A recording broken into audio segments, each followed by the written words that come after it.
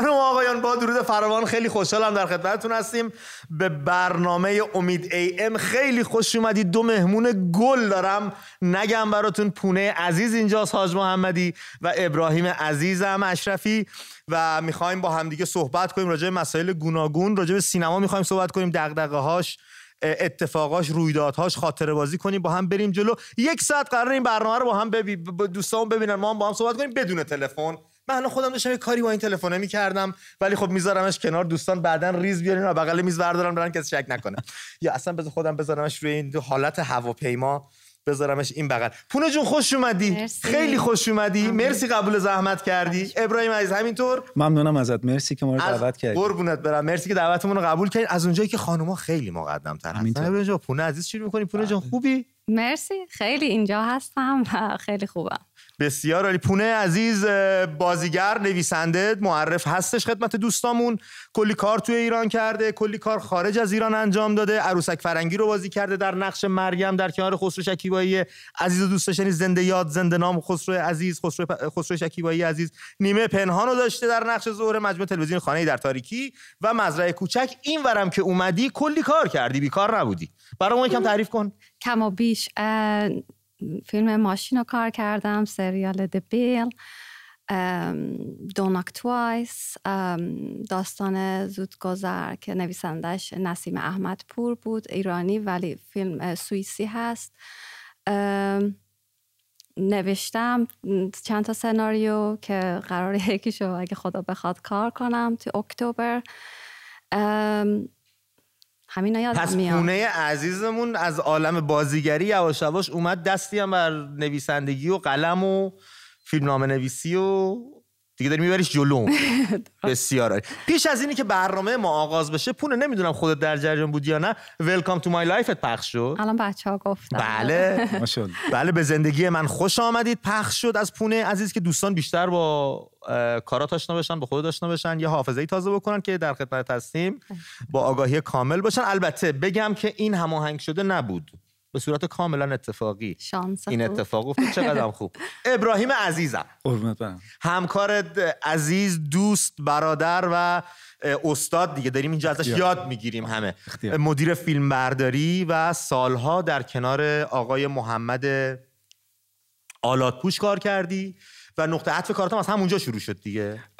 شروع کارم در واقع سینما نبود، یک سریالی بود، از اونجا شروع شد و رفتم بعدش دیگه سینمایی کار کردم که اولین فیلم من با آقای مرحوم مهرداد فخیمی کار کردم. استاد مهرداد فخیمی روحشون شاد واقعا یکی از کسایی بودن که خیلی تاثیرگذار بودن که من توی این حرفه بتونم دووم بیارم. صبح که میرفتم سر کار تا میرفتم به رسم ادب بهش سلام میکردم، میگفتم آقا سلام، صبح بخیر.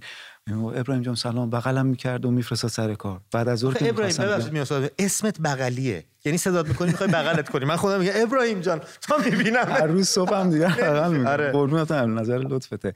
و بعد از ظهر به همین منوال میخواستم بیام، رفتم ازش خداحافظی میکردم، منو بغل میکرد و راهی میکرد به خونه. باورت نمیشه امید، شبا که میخوابیدم لحظه شماری میکردم که صبح بشه برم سر کار. چه جالب، به خاطر وجود اون آدم. چه جالب. آره آدمای اینجوری هستن، نه تنها تو کار، تو زندگی هم یه سری آدما هستن که لحظه رو برات راحت میکنن. اون تب و تاب و التهابی که توش هستی رو مثل آب رو آتیش برات با 4 تا جمله، با یه بغل کردن، با یه تونالیته صدا، با یه نصیحت میتونن آرومت بکنن. و چقدر نعمت حضور این آدم تو زندگی. دقیقاً همینطور. مثلا این روزا حالت چطوره پونه؟ اخبار رو دنبال میکنی داخل ایران، خارج ایران؟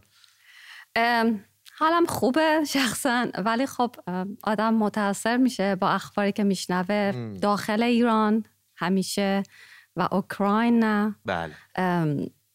خب به هر حال متاثر میشی، ولی کاری هم از دستت بر نمیاد. هیچ کاری از دست هیچ کس بر نمیاد. سال‌هاست از دست کسی کاری بر نمیاد. یه سری دوستان برای خودشون سر کار هستن، دارن کاراشون رو میبرن جلو. بچه‌ها چندی پیش جشنواره فجر برگزار شد. یه سری دوستان انصراف دادن، یه سری دوستان شرکت کردن، یه سری گفتن اصلا باید بیایم که بگیم ما هستیم، یه سری گفتن نه آقا این چه سیرکیه را انداختید، ما نباشیم بهتره. اومدیم جلوتر، یه اتفاقی برای داریوش مهرجویی عزیز افتاد، استاد مهرجویی. بعد دوباره ویدیو تکذیبی اومد بیرون.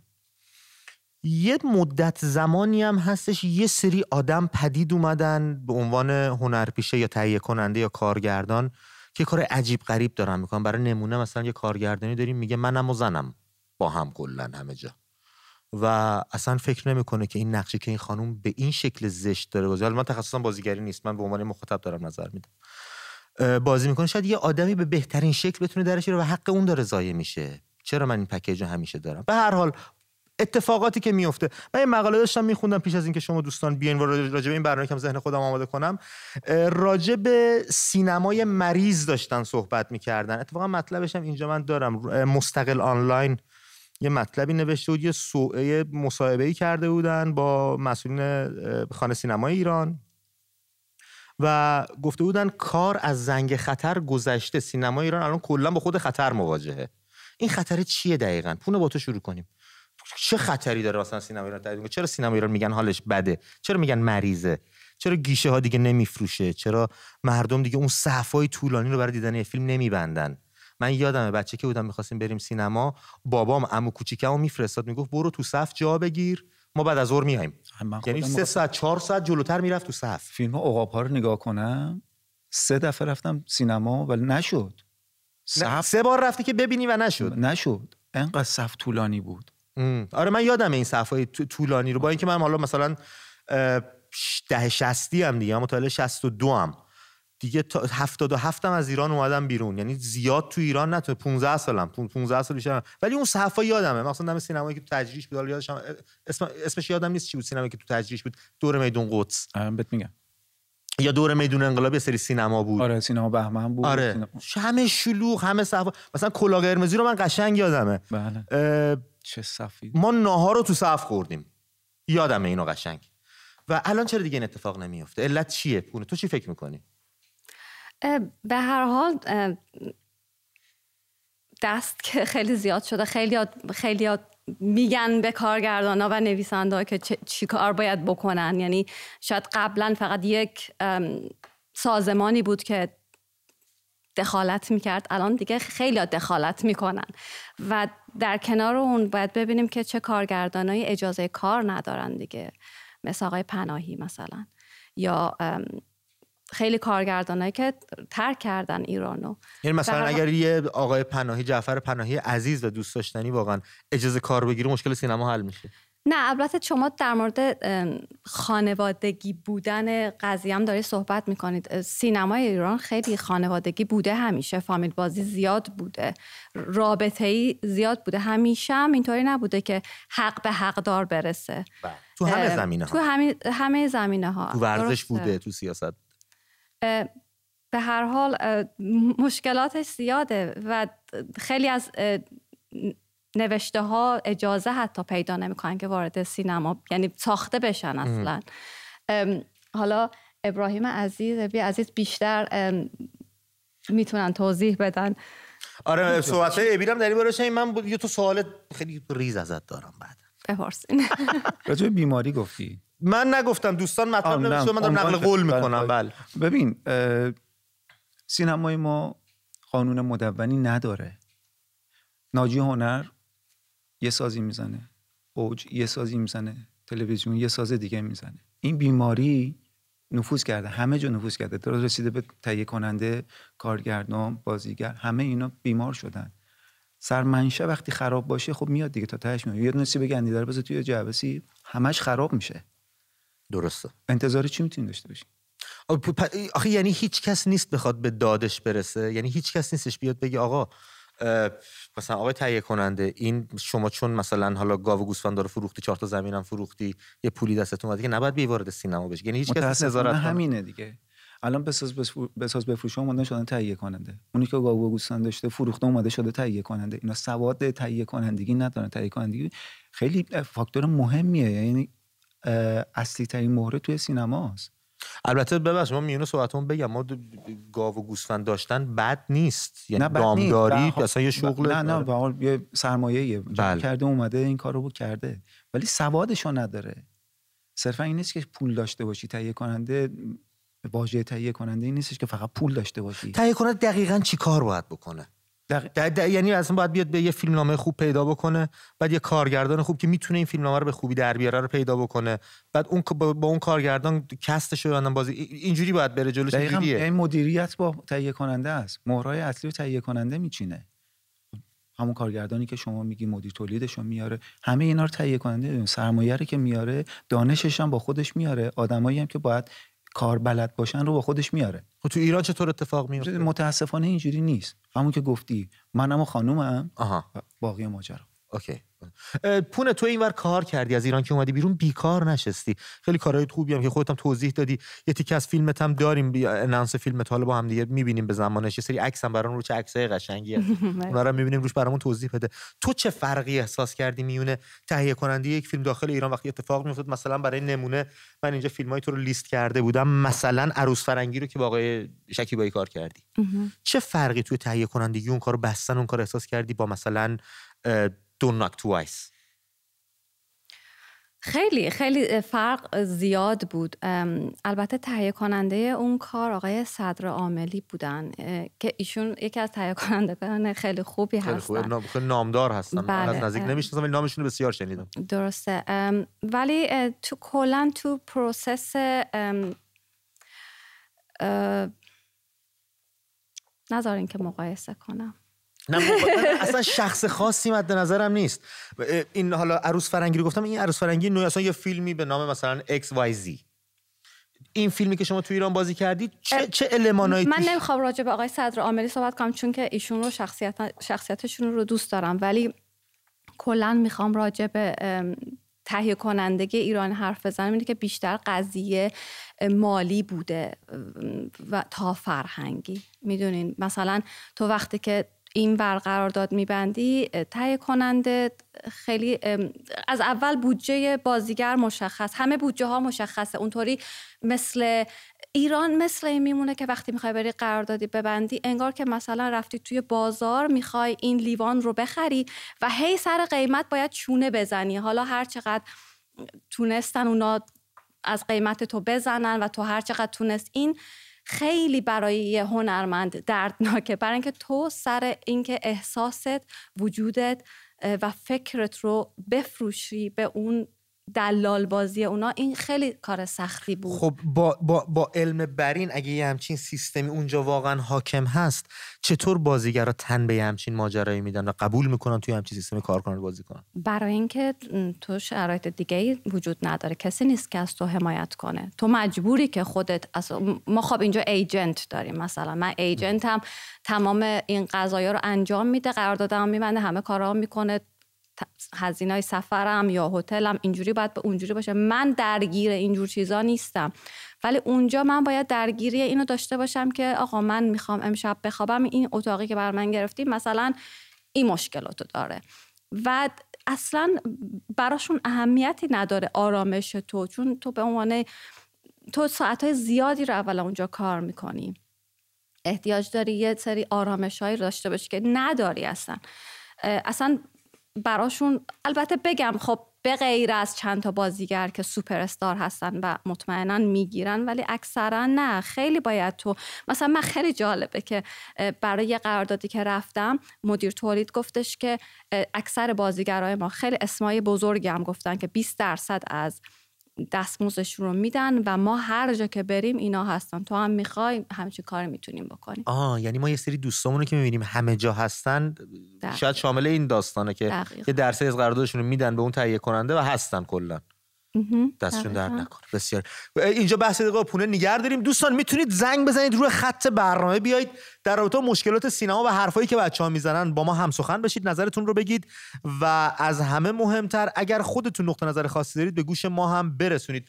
شماره تماس رو دارید میبینید 2044 207 18 39 041 دوستانی که از خارج انگلیس زنگ میزنن و 0207 هم دوستا که داخل زنگ میزنن. اصلا از خارج و داخلش فراموش کنید، از هر جای دنیا زنگ میزنید مثبت 44 207 بقیه شماره رو بگیرید، روی خط برنامه بیایید با ما هم سخن بشید، هم با پونه هم با ابراهیم و نظر شما رو در رابطه با موضوعات و معضلات سینما بشنویم. ابراهیم تو که کار میکردی ایران از این دست مشکلاتی که پونه داره میگه چقدر آگاهی، چقدر بهش برخورد، چقدر دست و پنجه نرم کردی. یکم خاطره برامون تعریف کن از سر صحنه‌ای که میرفتی ببینیم چه خبر بوده تو این سینما. من خودم برام جالبه بدونم، چون نبودم، ندیدم، نمیدونم. الان مثل آلیس در سرزمین عجایب برام شما هر چی میگید من کیف میکنم. ببین یه مقداری خب متفاوته، چون من کار تکنیکی میکردم، یعنی مشکلاتی که پونه جان داشت ولی میدیدی دیگه. آره به هم میشنیدم. آره اینا رو میشنیدم. خیلی از اتفاقا من این آف کورس یکی من بگیره افتاده تو دهنم. خب خیلی مواقع خب باشون همکلام میشدم، میگفتن که چه اتفاقی افتاده. یه چیز دیگه هم که میشنیدم اونجا، من اینو ندیدم، که خیلی مواقع کاستینگ تو مهمونی‌ها بسته میشد. ببخشید میونه صحبت، من یه ویدیو دیدم از آقای علی اوسیوند اگه اشتباه نکنم. ایشون هم باهاشون صحبت کردن، گفتن شما چرا اینقدر کم کار شدی استاد با این تجربه و با این همه سابقه و با این میزان تحصیلات و اینا. ایشون هم همین حرف تو رو زده ابراهیم. گفتن که الان نقش‌ها بیشتر در سوناها، استرخا و مهمونی‌ها رد و بدل میشه. ما اونجا نیستیم و نقشم به اون نمیرسه. بله هر کی نباشه باهاشون طبیعتا خب بیکار میمونه دیگه. اینو من شنیدم. پونه تو اینو چقدر احساس کردی موقعی که بازی می‌کردی ایران؟ که تو سونا باشم. نه حالا تو سونا نبودی که بالاخره که اینکه نقشه یه جاهای دیگه غیر از میز مذاکره داره تقسیم میشه. خیلی یعنی احساس می‌کردی اینو واقعا یا در حد همین گفته یک دو نفره؟ نه من اتفاقا یکی از کارگردانای خیلی خیلی بزرگ سینما توی مهمونی به من پیشنهاد دادش که من با پسرش باشم، به خاطر اینکه پسرش دیپرس بود و میخواستش که من کمکش کنم و نقش اصلی فیلمش رو که یه خانم سوپر استارم بازی کردن رو قرار بود، یعنی میخواست که به من بده، ولی خب من گفتم نه. 2-3 بارم توی مهمونی ها دیدم و تکرار کردش و گفتم نه. اتفاقا میافتاد. ببین یه پدر برای سلامت فرزندش تا کجا از گذشتگی میکنه واقعا، به چه کارهایی دست میزنه. یه دوستیه با همون تماس گرفته، صداشو بشنویم. دوست عزیزم با درود، رضای عزیزمون از تهران هستش. به برنامه خودت خوش اومدی رضا جون. رضا صدا تلویزیون رو کم کن دیگه دادا دیگه. سلام امید عزیز. به روی ماهت. به برنامه خودت خوش اومدی. صدا تلویزیون رو کم کن، با تلفن ما صحبت کن که صدا تو راحت بشنویم. میشنویم صحبتاتو برادر. سلام عرض می‌کنم خدمت مهمونه عزیزتون خانم پونه و آقای ابراهیم عزیز. قربونت. مرسی تماس گرفتی، صحبتاتو میشنویم رضا. اول برنامه خدمتت بگم که اون سینمایی که عرض کردید شما سینما آستارا بود. سینما آستارا راست میگه تجریش. آره آفرین. درست. بعد من هفته گذشته خیلی تلاش کردم با شما تماس بگیرم. کم سعادتی ما بوده رضا جون. بود. بله سلامت باشید. هفته گذشته صحبتی بود درباره تعصب و خاک و کشور و اینا. بله. من میخواستم یه صحبتی راجع به هفته گذشته بکنم که بنده به عنوان یه جوون ایرانی هیچ تعصبی نسبت به خاکم ندارم در حال حاضر. چرا رضا؟ جوونی که نمیتونه 5 متر خاک این کشور رو بخره توش زندگی کنه دیگه تعصبی نمیتونه بکشه نسبت به این خاک. فقط دنبال اینه که از اینجا بکنه و بره. رضا ما از کل این کره خاکی همون یه دست کف همون یه کف دست زمین کشور رو داریم. با اینکه همه ساکن زمین هستیم، هممون مردم زمین هستیم، زمین برای هممون هستش، ولی آدرس اگه بخوایم بدیم آدرس ما اونجاست، ایرانه. و این حرف تو خیلی نگران کننده است و آدمو به هم میریزه. من خودم الان یه جوری شدم اینو شنیدم وقتی گفتی هیچ تعصبی نداری نسبت به ایران، چون میدونم هزاران مثل تو هستن که همچین احساسی دارن. اما خب مرسی با برنامه ما تماس گرفتی. این بحث هفته پیش ما بود. میدونم که دوست داشتی حرفتو به گوش ما برسونی. ممنونم که وقت گذاشتی، زمان گذاشتی، تماس گرفتی و متاسفم که همچین احساسی داری. در رابطه صحبت بچه‌ها اگه حرفی داری با هم ادامه بدیم، اگر نه من ازت خداحافظی بکنم که دوستای دیگه هم پشت خطم چون در رابطه این برنامه میخوان صحبت کنن. درباره سینما من میخواستم یه توضیح خدمتتون بگم که الان دیگه اکثرا کارگردانا با تیم خودشون کار میکنن. بله. اینجوری نیستش که هر کسی بتونه نقش بگیره تو این سینما. مثلا آقای مدیری تیم خودشو داره، آقای منوچهر هادی تیم خودشو داره. بله. معمولا اینا نقشایی که بین خودشون تقسیم میکنن. مثلا یه جوونی الان بخواد وارد سینما بشه نمیتونه. 100%. یا باید یه رانتی داشته باشه یا به یه جایی وصل باشه. مرسی رضای عزیزم با برنامه خودت تماس گرفتی. ممنونم. و امیدوارم این حست نسبت به میهن عوض شه، یکم بگی اینجا خاکمه و باید حقمو بگیرم و ارق، میدونی. امیدوارم. مرسی با برنامه خودت تماس گرفتی.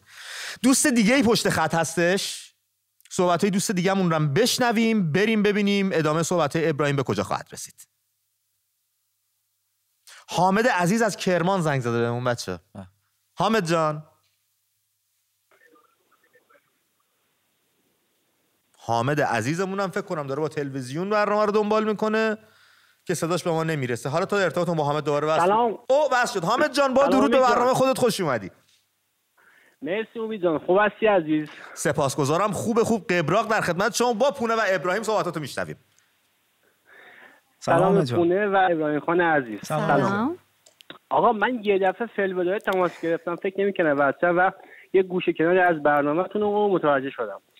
اول راجع به سینما بگم، کلاه قرمزی گفتی امید جان. آره گفتم چه حال و هوایی بود سینماها اون موقع، صف می‌بستن مردم. دقیقاً. ببین من سال اول دبستان بودم، خب صف کلاه قرمزی بودم. بعد پام تو اون صف زخم شد، هنوز تو 34 سالگی یادمه. یه جوری بود سینما، واقعا دوست داشتم تو صف وایسم نگاه کنم، ولی الان فکر کنم آخرین تایمی که رفتم سینما، یعنی رفتم سینما فکر کنم 4 یا 5 سال پیش با همسر عزیزم رفتم نگاه کردم. همسرت برات بمونه به پای هم پیر بشید؟ چرا 4-5 سال سینما نرفتی؟ ببین فیلمه یا اون فیلم نامه، چون خودم یه گوشه کنار تئاتر بازی کردم، کار کردم 10-15 سال، هنوز کار نکردم دیگه و دیگه ادامه ندادم چون کسی واسم واقعا اهمیتی نمیداد. بعد یعنی اون فیلم نامه و فیلم جذاب نیست، چیزی نیست که منو سرگرم کنه و بقیه رو. و فیلم نامه مدل اصلا از بدن این شهر و این کشور بیرون نمیاد، خواسته باشه منو بکشه اونجا، همش دروغه، یه همچه حالتی داره، اصل نیست. آره دیگه خانم وقتی با حجاب میره دوش میگیره یه مقدار آدمش برمیخوره دیگه، یه شعوری برای مخاطب باید قائل باشی. آره میدونم چی میگی. دقیقاً. آقا تو حال میخوابه، خانم تو اتاق، بعد بچه دار میشن. آخه چرا گرد افشانیه مگه؟ متوجه. دقیقاً یه جورایی من واسه شما ببندم که آره این جوریه. الان اخیراً یه چند مدت هست رو پرده سینما من گشت ارشاد میبینم، هر بار از جلوی سینما رد میشم میگم باز ببینم، یعنی فیلمنامه کلی سانسور، آقا نگاه نکنم بهتره بده نگاه نکنم. متوجهم چی میگی. ممنونم از تماست با برنامه خودت. از کرمان زنگ زدی با این لهجه شیرین و خیلی ممنونم ازت. خیلی خوشحالمون کردی. شاد باشی و تندرست. به خانومت هم درود مخصوص برسون. همچنین نوبرده. مرسی قربونت برم. آره مثلا یکی از بچه‌ها اینجوری میگه من یادمه تو صف میرفتیم انقدر سینما رو، اینا میگن 4-5 سال سینما نرفتم. امید من اولین فیلمی رو که رفتم سینما دیدم یادمه. چی بود؟ دادا. وایسا دادا ناصر ملکوتی، ایرج قادری. آره دادا. با دوچرخه رفتم دیدم فیلمو. چقدر تو اولین باری که رفتی سینما چه فیلمی دیدی؟ فکر کنم یه فیلمی بود به اسم گلنار عروسکی بود. آره. خرس اومده بود گلنار رو دزدیده بود، دنبالش میگشتن، گویند گلنار گلیست که گم گشته، شکر خدا دوباره به ده ما برگشته. شعرش یادم. آره گلنار. چه خوب. آره. اولین فیلمی هم که یعنی در واقع دستگاه VHS خریدیم، فیلم ممل آمریکایی بود دیدم. این VHS ها رو اتفاقا خیلی جالبه، این دستگاه رو من یادم با امینو میپوشن لای پتو، بعد میذاشن رو باربند. من فکر میگم این یه چیز شکننده است، باید مواظبش بود. بعدم فهمیدم نه، بگیرن خشتک تو در میارن، برای همین اونجا میبستنش. بچه‌ها یه تلفن دیگه بگیریم. محمد زنگ زد، صحبت محمد هم بشیم، بعد به بحث خودمون دوباره بپردازیم. محمد جان. بله خواهش می‌کنم. با درود به برنامه خودت، خیلی خوش اومدی. از بچهای تیم ملی کشتیمونه محمد. سلام محمد جان. سلام وقت بخیر. به روی ماهت. محمد فرنگی آزاد. تلویزیونو کم کن صداشو، از تلفن با ما صحبت کن. من آزاد چش قطع کردم. حال شما خوبه؟ وقت بخیر. مرسی. وقت تو هم بخیر باشه برادر، صحبتاتو میشنویم. زنده باشید. من راجع به همینجوری زنگ زدم که صداتون رو بشنوم. زنده باشید.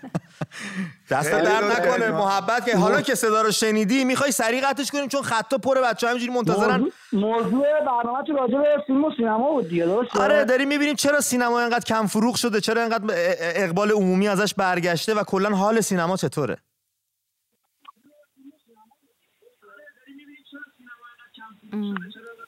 سینمای ایران میگه همون جور که نفر قبلی گفتن راه نمیدن دیگه، بالاخره هر کی تیم خودشو داره راه نمیدن، ولی جوونا یه سریا دارن تلاش میکنن. تو تئاتر نفسم من چند تا تئاتر رفتم، خیلی استعدادهای خوبی اونجا دیدم که میگم خیلی از اینایی که الان رو کمدی دارن کار میکنن رو تلویزیون اینا بهتر از اونها. 100%.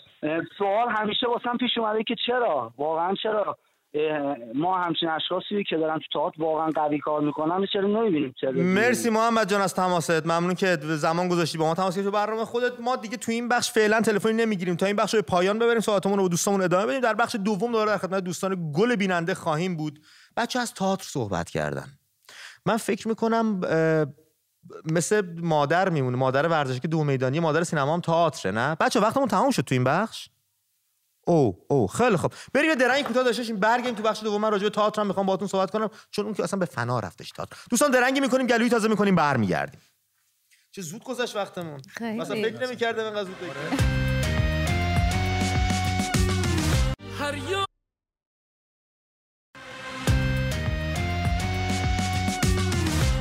خیلی خوش برگشتید به ادامه برنامه. در خدمت پونه عزیز و ابراهیم هستیم. همچنان در رابطه مسائل سینما داریم صحبت می‌کنیم، ببینیم سینمامون چرا دیگه اون اقبال عمومی که داشت رو نداره. در این بخش بچه‌ها من سعی می‌کنم کمتر صحبت کنم که هم بیشتر از شما بشنویم، هم تلفن بیشتری بتونیم بگیریم.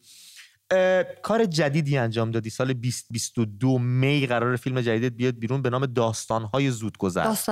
داستان زودگذر. برامون یکم تعریف کن. نویسنده‌اش نسیم احمدپور هست، کارگردانش رومت وایدر. یه کاری هست مشترک بین سوئیس و لوکزامبورگ. داستان یه دختر ایرانی هستش که از همسرش مشکل داره، با همسرش وارد یه ایربی‌ان بی میشه، نمیدونه که یه مرد مجرد هم اونجا هست. اولش با هم دیگه مقداری مشکل دارن ولی رابطه بینشون شروع میشه و یواش یواش هم دیگه رو دوست خواهند داشت گویا. بله. آخر فیلمو نگیم ها؟ آخر فیلمو نگیم. ما یه بخشایی ازش آماده داریم. اناونس فیلم هستش، چی میگن، تبلیغ، تیزر فیلم هستش. بریم اینو با هم ببینیم تیکایشو، برگردیم دربارش بیشتر با هم صحبت. تریلر فیلم. بله تریلر. Attends.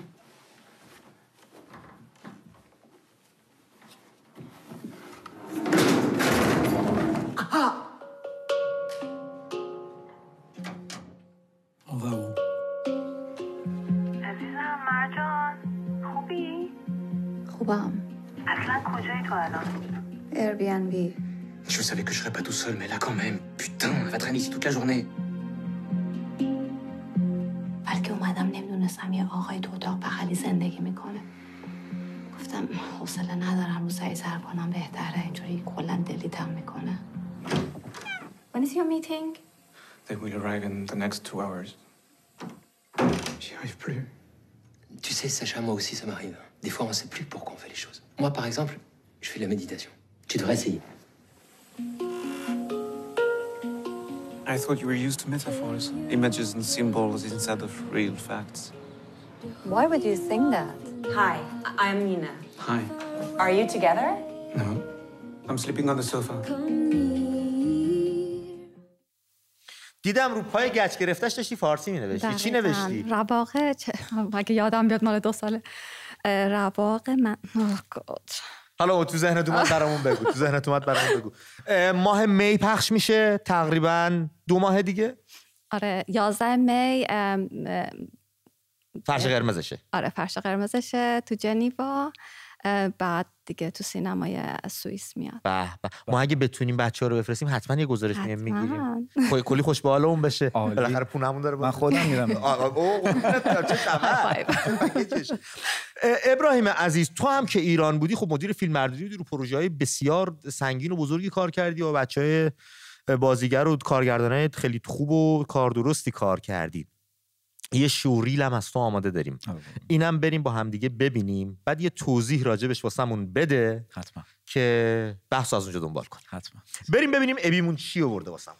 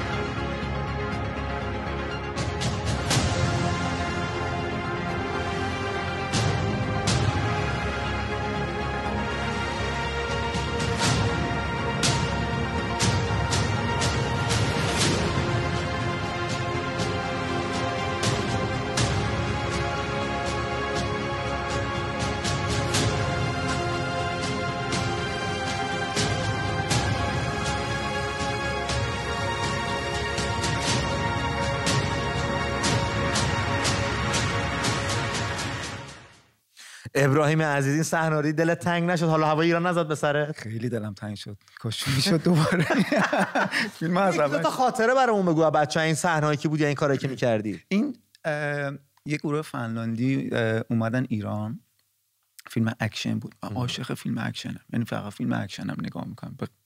قیافم نمیاد. خود آدم آرومه. آره ولی فیلم اکشن خیلی دوست دارم. بعضی از فیلم‌ها رو شاید باورت نشه، فیلم‌های بورن و مت دیمن مثلا 13 بار دیدم. پس شک ندارم تیکن هم یه 10 باری دیدی. ببین اصلا من خوراکم فقط فیلم اکشنه. این یه گروه فنلاندی بودن اومدن ایران. فیلمبردار اصلیش آقای مارک هابسن بود و من به عنوان فیلمبردار دوم اون کار رو انجام دادم. آخرین فیلمی بود که من ایران انجام 2018 بود. چه فیلمی بود؟ اسمش Layers of Lie بود. امسال تو جشنواره بین‌الملل جشنواره فجر لایه‌های دروغ. لایه‌های دروغ بله. جشنواره بین‌الملل فجر هم بودش امسال. بله این بود. خیلی تجربه خوبی بود. اولین فیلم اکشنی بود که کار کردم. چه جالب. و خیلی دوست داشتم.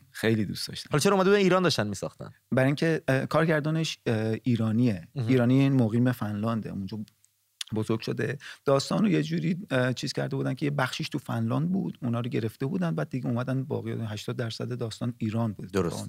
سمت کاشان و تهران و اینا. چه جالب، چه جای باحالی. بله. و به خاطر همین اومدن ایران و تعدد لوکیشن. خب آقا فنلاند به ایران خیلی متفاوته. این آف کورس هم بگیرید از من. چند تا عکس هم از پونه داریم که پونه برامون رو توضیح داره رو عکسش. این عکسای پونه رو هم ببینیم و بریم سراغ تلفنامون که ببینیم دوستامون چی میگه. الان تلفن الان بگیریم. باشه چشم. دوست خوبم از کجا زنگ میزنید به برنامه خودتون؟ خیلی خوش اومدین. دوستان از اتاق فرمان اشاره بکنن. حسین هستی، شما از تهران تماس میگیری. حسین جان فکر کنم ارتباطتون هنوز برقرار نشده با هست، پس چرا نمیاد؟ حسین بریم عکسای پونه رو ببینیم، یه توضیح هم پونه برامون داره، بعد برمیگردیم تلفن‌ها رو پاسخ خواهیم داد. پونه این عکس‌ها رو برامون بگو ببینم داستانش از چه قراره. این اولین عکسمون داره پخش میشه رو تصویر. آره دارم نگاه میکنم. من اینا تصورات ذهنیم هست که به صورت عکس دوست دارم بیانشون کنم و وقتی که باید توضیحش بدم یه مقداری کار رو برام سخت میکنه، چون دوست دارم که هر کسی که نگاه میکنه خودش یه تصوری داشته باشه. عکس ها رو از من بعضی موقع میپرسن که آیا سیاسی هست یا نه. من عکس های سیاسی نمیخوام درست کنم. این یه خانوم با چادر مشکی داره آفتاب میگیره بیشتر مذهبیه تا سیاسی. آره به هر حال تجربیات شخصی خودم رو دارم بیان میکنم و اگه یا مذهبی میشه یا سیاسی، چیزیه که به ما اعمال کرده 100%. و به این دلیله که شما اون رو سیاسی، تجربه شخصی من رو سیاسی یا مذهبی میبینین. پونه جان ببخشید میرسد ناگفتم، همونطور که پیش از برنامه هم گفتم ما الان راجع به نون بربری هم بخوایم صحبت کنیم سیاسی میشه. دقیقا. اینه که دوستان همه جا ولن. من این تجربه من این بودش که من توی ایران نمیتونستم، همیشه میرفتیم دریای خزر و همیشه برای من حسرت بود که به عنوان یه نوجوان برم توی آب همیشه باید وای میستادیم اگه که چادر میزدن برای زنا. میدونی همه اینا برای من خیلی نه برای من، فکر میکنم برای تمام جوونا یا حتی پیرا.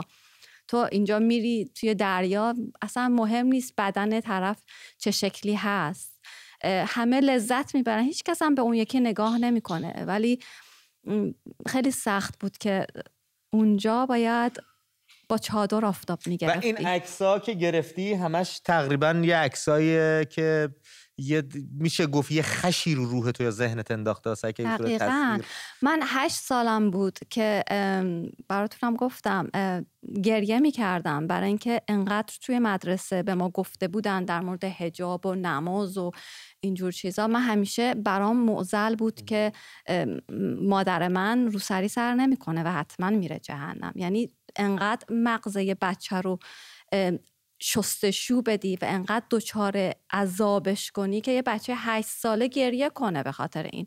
به هر حال معلومه که اینها روی من تأثیر گذاشته و این عکس رو موقعی به ذهن من اومدش که میرفتم دانشگاه و همیشه یکی از این خواهرای امر به معروف یا آقایان نهی از منکر ما رو میگرفتن. حالا یه انقدر پامون معلوم بود، جورابمون کوتاه بود یا موهامون و چقدر اینا ما رو اذیت میکردن. هنوز هم میکنن. هنوز هم تو پیرو صحبتایی که تو گفتی من خودم به ابراهیمم گفتم، به خودم تا سن 12-13 سالگی دغدغه‌م این بود که چرا جنگ نیست، من الان برم شهید شم خبرم. این چه دوره‌ای بود؟ من نمیشد 10 سال زودتر دنیا بیام.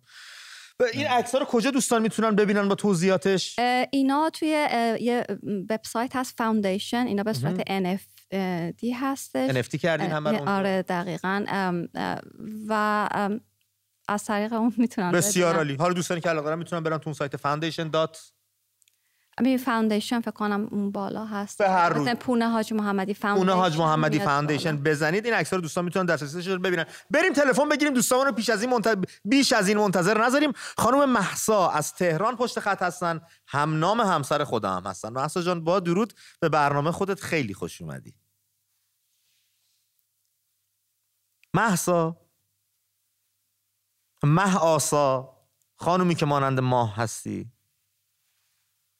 خب فکر میکنم ارتباطمون قطع شده. دوست دیگه‌مون پشت خط هستن، دوستان بدن بالا که باشون صحبت کنیم. اگر نه من چند تا سوال دارم از ابراهیم و بسیاره. مهسا خانوم، الو؟ نه هیچ. از ما اصرار، از ایشون انکار. پونه چرا اومدی بیرون؟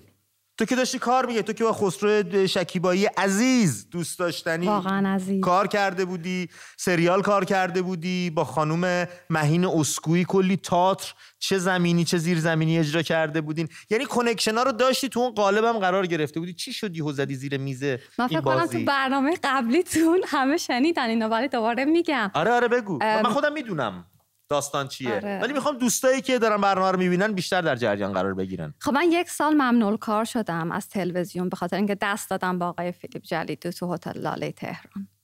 این از تلویزیون. بعد ریختن به هم اساتید دیگه، شما دستو دادی و اونا شیک شدن و ریختن به هم و که ممنوع کار باید بشه و آی چه نشستید که. آره دیگه. ناموس ایرانی دست تو مرد غریبه. اینطوری بودش که اونجا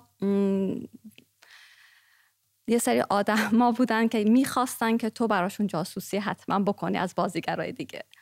به خاطر همین همیشه در این حال بودن که از تو یه آتویی بگیرن که بتونن قشنگ. ببینم اینی که الان گفتید خیلی قضیه رو جنایی میکنه. بچه‌ها وایسید با هم دیگه سر نخ ماجرا رو من در بیارم. چقدر اینی که داری میگی پیشنهاد دادن که جاسوسی بقیه بازیگرا رو بکنیم.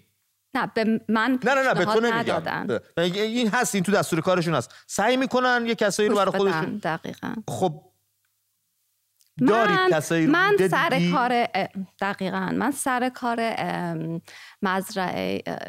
مزرعه کوچک با سیروس مقدم دقیقاً دیدم که یکی از بازیگرایی که توی کار ما بود، ما توی جاده پیاده شدیم برای رستوران و دستشویی و اینا. ایشون به من گفتن که داری میری دستشویی بده، من کیفتو نگه دارم. من گفتم منم دختر خیلی جوان بودم، سن 20 سالگی، کم تجربه. دقیقاً پیش خودم فکر کردم اگه بگم نه چیزی هم که توش ندارم، اگه بگم نه زشته. یعنی نه گفتن اولا که خیلی چیز معضل بزرگیه توی ایران. بله. خیلی سخته که بگی نه. باشم گفتم توی کیفم چیزی ندارم که اوکی بذار نگه داره. نگه داشت. بعد من اومدم بیرون دیدم اون آقا نیستن. نگاه کردم دیدم که توی دستشوی مردونه ایشون داره کیف منو میگرده، کوله پشتی من رو. بعد پیش خودم فکر کردم آدم معروفیه؟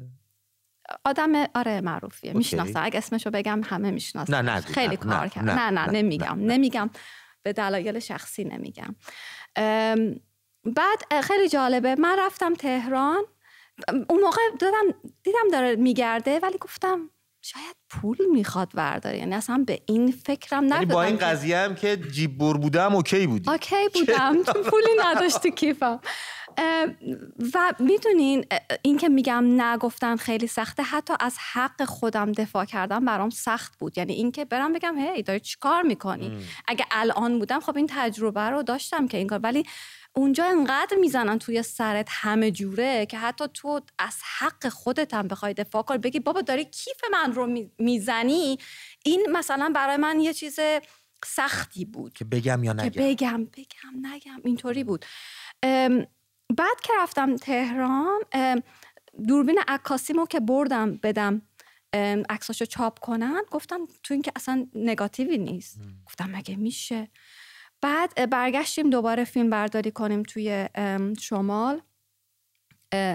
به من تهیه کننده ها گفتن که از تلویزیون نامه اومده که تو این عکساته و مثلا توی یه مهمونی کوچیک داشتیم با سیروس مقدم و کیهان ملکی و بازیگرایی که بودن، مثلا تو داری اونجا سیگار میکشی. البته تهیه کننده اینو نگفت، ولی گفتش که ازت یه عکسایی گرفتن. حالا عکسای من چی بود خدا میدونه، چون خودم هم یادم نبود. بعد من اینو داشتم برای کیهان ملکی میگفتم که آره اینطوری شده و این آقایون به من اینجوری گفتن که بعد مواظب باشی و ممنوع خروجت میکنن، از این تهدیدا که اگه مواظب نباشی. بعد این بازیگر اضافه شد به جمع گفتگوی ما و گفتش که آها تو یعنی میگه عکسی نداشتی؟ و پلان به پلان عکسای من رو گفت. اونجا داشتی سیگار میکشیدی، اونجا داشتی میخندیدی با آقای مقدم. یعنی من گفتم اوکی، پس اون موقع که تو داشتی توی کیف من رو میگشتی، داشتی حلقه فیلمو داشتی در میآوردی. من چقدر مثلا خنگ بودم که نفهمیدم. آره این آدما هستن. چقدر دردناکه، یه درد مشترک، همکاریم، همسایه‌ایم و اینجوری میزنیم به هم دیگه. ابراهیم جون با تو خیلی کار دارم، سوالات دارم، ولی الان جلال از اهواز یا آبادان جلال از آبادان پشت خطمون است. جلال جون با درود به برنامه خودت، خوش اومدی ولک. سلام، خسته نباشی. به روی ماه، تندرست باشی. صحبتاتو ببخش خیلی منتظر موندی پشت خط. نه خواهش میکنم، کوتاه خلاصه بگم بحث سینما میاد. من همین امروز خودم داشتم میخواستم برم یه فیلمی رو ببینم. چه فیلمی رو؟ مورچه خوار بود که فکر کنم تازه آورده بودن روی یکی از سانسورشون، میخواستم پخش کنم. میخوام بحث اینو بگم که کلا جلال جون صداتو ما از دست دادیم برادر. آخ چه حیف، ارتباطم فکر کنم با جلال قطع شد. آره یه دوست دیگه هم پشت خط هستش. دوست عزیز با درود به برنامه خود، خیلی خوش اومدی، صحبتاتو میشنویم. شهاب جونم، از تورنتو هستی، رو خط برنامه، صداتو میشنویم. سلام امید جان. به روی ماهت. مرسی، خوب. اول از اینکه خیلی خوشحالم که دوباره میبینم تو شبکه. منو تو نمیدونی من چقدر خوشحالم. اصلا یه وضعیه یه جاهای عروسیه اصلا زنده کردی شبکه رو امید جان. من چاکر. نه و بچه‌ها صفر داشتن کار میکردن، من اومدم اضافه بار شدم. فداتون بشم عزیز دلی شما. آقا من به عنوان کسی که از 13 سالگی تو مجلات روزنامه ها و اینا دنبال این بودم تو آگهی ها ببینم کجا بازیگری هستش، برم تست بدم، قبول شم و از این آرزوها داشتم و به نتیجه هم نرسید، تا اینکه توی مهمونی یه آقایی، چون من رقصنده هستم، یه آقایی با من که تو سینما بود آشنا شد و منو معرفی کرد به یه آقایی به اسم، نمیم اسمشونم ببرم دیگه، مسئولیتش پای خودت، میخوای اسم ببری ولی از من میشنوی نه. خب ببر، میخوای ببری نه. من معرفی کردم صبحان فیلم به اسم سید مهدی برقعی که اون موقع داشتن فیلم تقاطع رو بهرام رادان با بانو معتمد آریا داشتن بازی میکردن. اون موقع نمیدونم سال 13-14 سالم بود. این بانو رو دوست داشتم، پیشوند نام خانم معتمد آریا. خب عزیز خوبشون دیگه بله تاج سر ایرانه. بعد توی اون دوره این آقا ما رو معرفی کردن به صبحان فیلم و اونا هم توی تولید این فیلم بودن. حالا نمیدونم منو برای این فیلم میخواستن یا برای فیلم‌های دیگه نمیدونم، فقط میدونم که من با مامانم 3-4 جلسه، چون ما کرج زندگی میکردیم، از کرج ما رو میکشوندن صبحان فیلم و من یه بچه 13-14 ساله میشستم با یه آقایی که یه ریش بلند و ناخونایی از ته گرفته و هنوز توی ذهنم مونده، چون خاطره بدی دارم از اون شروعی که داشتم درسته. برای خودم داشتم. این آقا شوخی‌های جنسی با من میکرد تو هر جلسه. مامانم جلو مامان؟ نه مامان پشت در. من میرفتم داخل، اصلا مامانم رو داخل راه نمیده و من و این آقا بودیم شوخی جنسی میکرد. اصلا در مورد تست بازیگری یکم سریعتر اینو اگه ادامه بدیم دوستای دیگه هم پشت خط هستن دادا. آره خواهش میکنم. با من مثلا چیز میکرد یا یه سری حرفای بی ربط میزد که من ترسیده بودم از این موضوع، بچه بودم. اومدم دیگه به مامانم هم نگفتم که مثلا بازش نکردم که یه وقت مانع بشم که من بخوام ورود پیدا بکنم. بعد دیگه اومدم توی سینما، اومدم توی تئاتر رو شروع کردم. خب زیر نظر استاد کیانیان، زندگیات علی سلیمانی، بسیار عالی، الون اساتیدم بودن و توی اینجا هم توی تئاتر به این امید بودم که نتیجه‌ای بگیرم که متاسفانه ورود به سینما دوباره سخت بود برام از تئاتر. بسیار. ولی خب تئاتر آسان‌تر بود دیگه. مرسی از تماس دو برنامه. من مجبورم صحبت‌ها رو به پایان ببرم چون دوستای دیگه‌مون هم پشت خط هستن. مرسی ما تماس گرفتی. برمیگردیم همون صحبتایی که شما دوستان داشتین که نقشه جاهایی داره پخش میشه که ما نمیدونیم کجاست. مریم از مشهد پشت خط برنامه ما هستش. مریم جان با درود به برنامه خودت خوش اومدی. مرسی. صحبتاتو میشنویم. چرا حال سینمامون انقدر بده مریم یا خوبه اصلا؟ ما فکر میکنیم بده. امید جان من فکر میکنم به خاطر اینکه انقدر صدای منو داری امید جان؟ بله سفت قشنگ رسا. اول بگم که خیلی خیلی دوستت دارم به خاطر اینکه چقدرم شکل خواهرزاده من اشکانی. قربونتون برم. این اول از همه. آره. بعدم این که در مورد سینما میخواستم بگم که ببین چون الان انقدر سانسور زیاده و انقدر دروغ هست تو فیلم‌ها بله. که هیچ کس دیگه جذب نمیشه مثل سابق. درست. مثلا خود خانواده ما هر دفعه هر فیلمی اکران میشه میگیم بریم ببینیم، همه میگن اوه فیلم‌ها که همش یا سانسوره یا دروغه یا هم که زن ستیزیایی که توش داره. بعد هیچی منصرف میشیم و باز میره تا فیلم بعدی. یعنی واقعا هیچ جذابیتی واسه ما دیگه نداره. بسیار من دلیلش اینا باشه. مرسی از تماست مریم عزیز از مشهد زنگ زدی به برنامه خودت با ما صحبت کردی. مرسی. ما 11 دقیقه پایان برنامه داریم. من تلاش میکنم 6 دقیقه بچه‌ها میگن چرا انقدر زود داره وقت دیره شد عجله داره مگه زمان کجا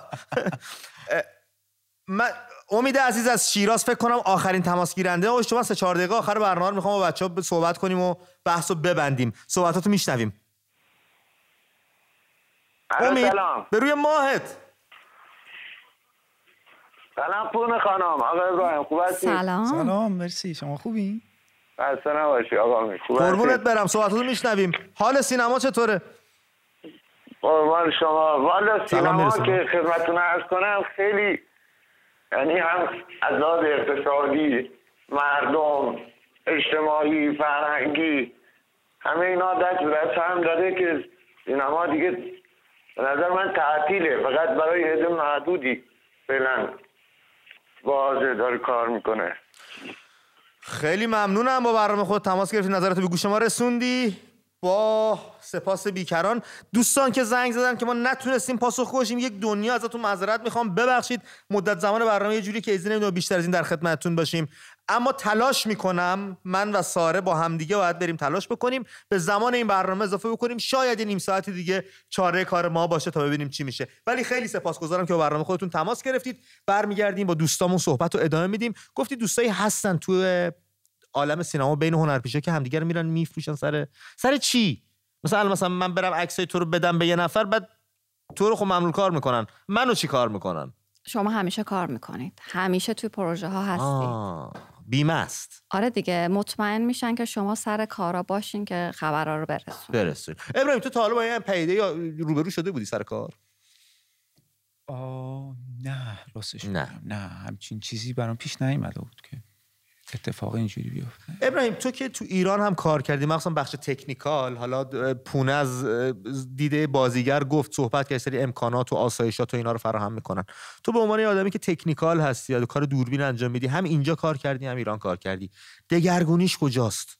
کجا احساس میکنی که اینجوری هم پس میشه کار کرد؟ ببین کلا 2 تا فاز متفاوته اینجا با اونجا. مگه جفتش تصویربرداری و سینما نیست؟ آره ببین اصلا خب مناسبات خیلی فرق میکنه.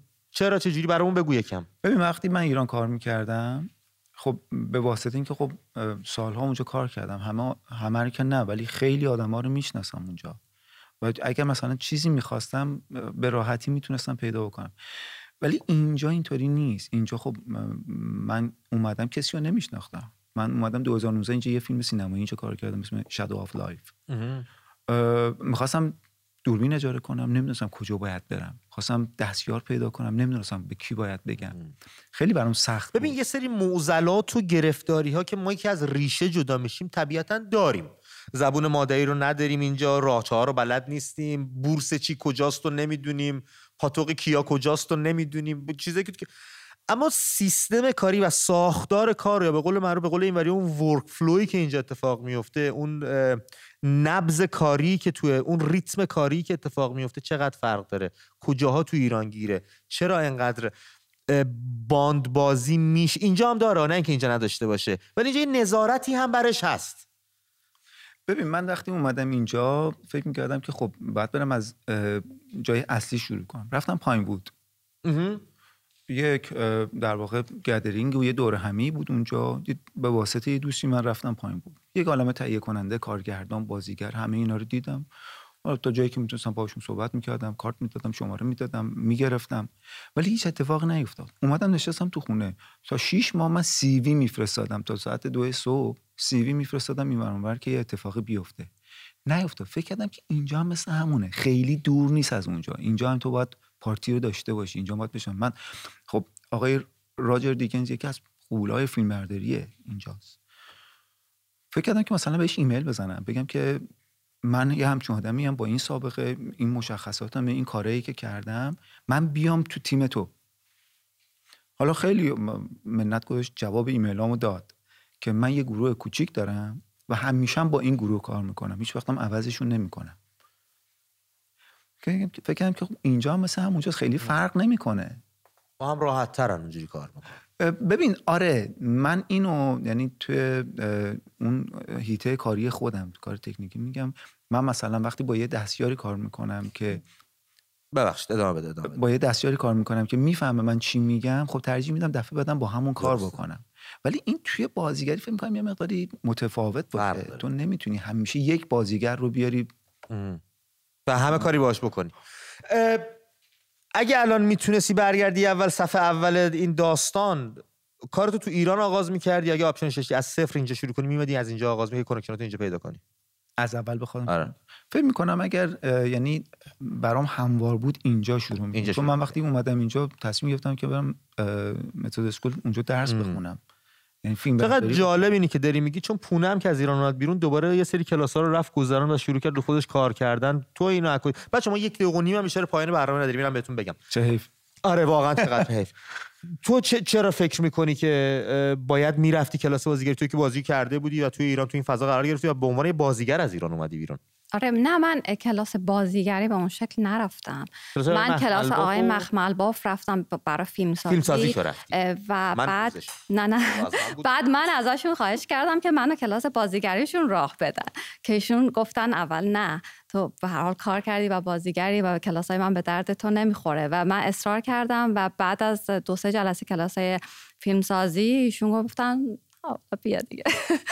آره بالاخره رفتی تو. که رفتم. دوستان 2 دقیقه دیگه بر ما زمان خریدن. این 2 دقیقه گفتم بحثمون رو که آغاز کردیم چرا حال سینما بعد همون سوالی که اول برنامه داشتم و چرا این اقبال عمومی از سینما برگشت، اگر بخوایم جمعش بکنیم یکی دو تا دلیل بتونیم براش بیاریم، فکر می‌کنی چه دلیلی باشه؟ از ابراهیم هم میپرسم. من فکر می‌کنم که کسایی که زنگ زدن جواب رو خیلی خوب و صریح دادن، به خاطر که کسایی هستن که توی ایران دارن زندگی میکنن.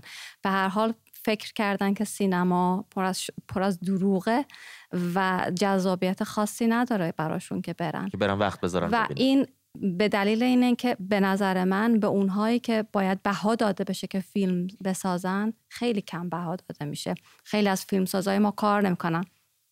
درست. ابراهیم جان نظرتو؟ من فکر میکنم آدم‌ها سر جای خودشون نیستن. امید همون صحبتی که 100%. آره خب همینه که باعث میشه که حال خوب نباشه دیگه. همه چی بریزه به هم. آره تهیه کننده نباشه، بازیگر پارتی باشه، منم و زنم باشه، فیلم برداره بلد نباشه، چه میدونم اونی که چای میاره بلد نباشه، اونی که داره فیلمنامه رو مینویسه رو هی سانسورش کنن، کاتش کنن، قیچیش کنن. خب یه چیز بی سر و تهی در میاد. وقتی آدم‌ها سر جاشون نباشن، سواد کار رو نداشته باشن، خب حال سینما هم خوب نیست دیگه.